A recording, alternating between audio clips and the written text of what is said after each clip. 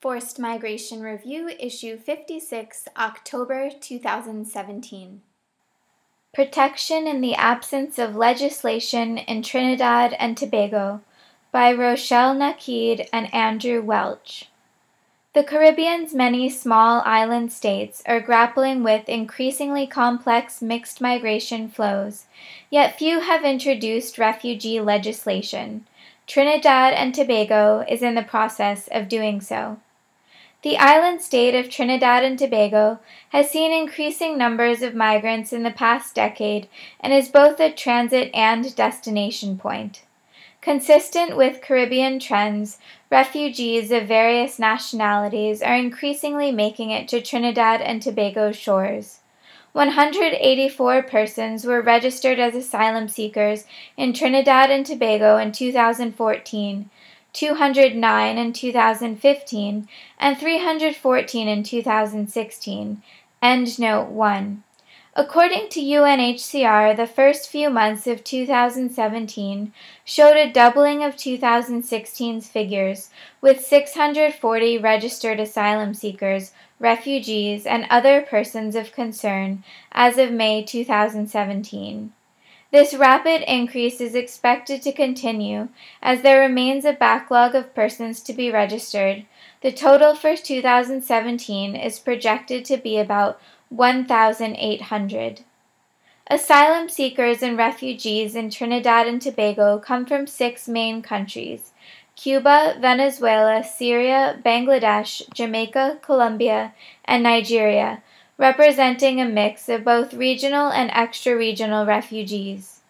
Previously, the majority hailed from Cuba and Syria, but as of 2017, Venezuelans became the second largest group of asylum seekers. However, refugees and asylum seekers also represent many other countries of origin, such as Pakistan, Congo, Mali, Sudan, and Uganda. More widely, according to UNHCR statistics dated March 2017, the number of refugees and asylum seekers in the Caribbean region, Endnote 2, rose by 50% between 2015 and 2016. The top 10 countries of origin in descending order are El Salvador, Haiti, Honduras, Guatemala, Cuba, Venezuela, Colombia, Syria, Jamaica, and Bangladesh. Protection challenges and shortcomings. In the independent Commonwealth Caribbean, Endnote 3, only Belize has legislation for refugees, while Jamaica and Trinidad and Tobago have a refugee policy but no legislation. Trinidad and Tobago acceded to the 1951 Convention relating to the status of refugees and its 1967 protocol in November 2000. This process is being undertaken in a commendably participatory way, with the main stakeholders including the International Affairs Unit and the Immigration Division of the Ministry of National Security, UNHCR, and the NGO Living Water Community, LWC. Endnote 4.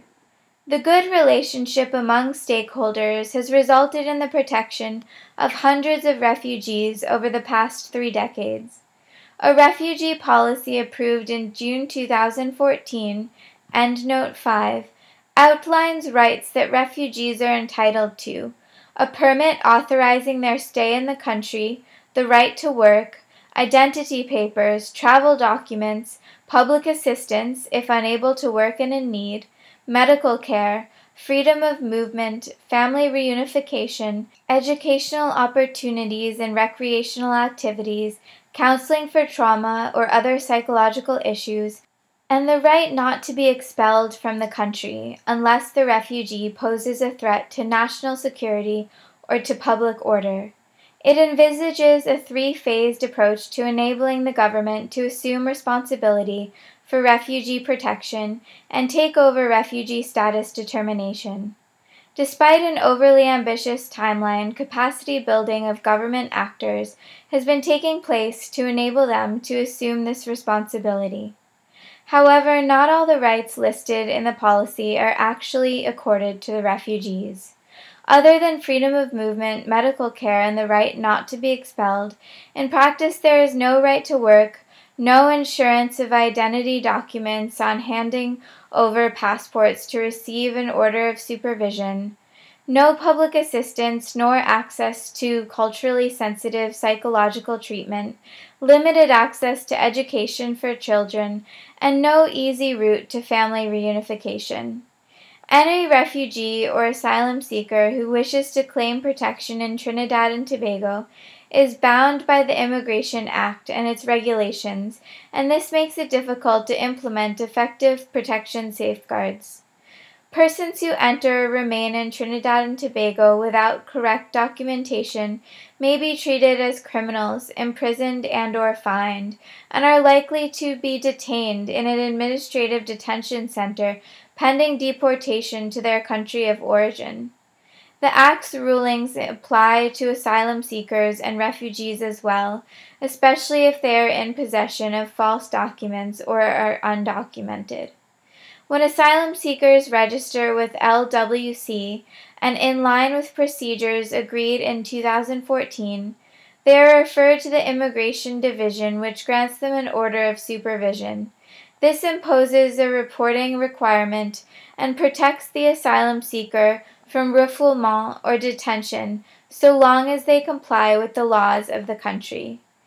This alternative to detention was negotiated years ago with the Immigration Division along with the removal of the usual requirement of paying a bond. However, a recent case from the High Court of Trinidad and Tobago has indirectly called into question the legality of the current use of orders of supervision for asylum seekers and refugees. The stakeholders are due to meet to discuss the implications of this decision and to look at alternative solutions. The refugee policy also recognizes 3 durable solutions promoted by UNHCR to help refugees rebuild their lives in dignity and peace. In Trinidad and Tobago, however, as refugees cannot legally integrate into the country or work, UNHCR depends heavily on resettlement as the main possible solution for most refugees, traditionally in the United States. This can be lengthy, and there is no guarantee that the refugees will be accepted by another country. With declining numbers of available resettlement spaces worldwide, local integration remains the de facto solution. Additional protection concerns relate to LGBTI, Endnote 6, persons, children and women in particular. Many LGBTI persons flee their home countries seeking refuge in Trinidad and Tobago. However, due to the country's cultural norms and Sexual Offenses Act of 1986, they face many of the same protection concerns in Trinidad and Tobago that they had in their country of origin. Due to restrictions imposed by the Immigration Division, concerns over a lack of school places, and a preference for enrolling refugees over asylum seekers, growing numbers of children remain out of school. There is little capacity for accommodating unaccompanied or separated children. This is due in part to a lack of bilingual personnel and in part to a shortage of spaces in children's homes. Meanwhile, with long-standing discrimination towards Latino women in Trinbagonian society and entrenched misogyny, many refugee women face harassment daily and remain particularly vulnerable to exploitation and abuse. This vulnerability is exacerbated in the workplace, where refugee women, and all refugees for that matter, are forced to work in the informal economy. Options in the face of limited resources and capacity. LWC is the only civil society organization on the island that is dedicated to refugees. A recent partnership with the University of the West Indies, however, offers some hope for expansion of services through the provision of English language classes, and in the future perhaps offers courses on refugee studies.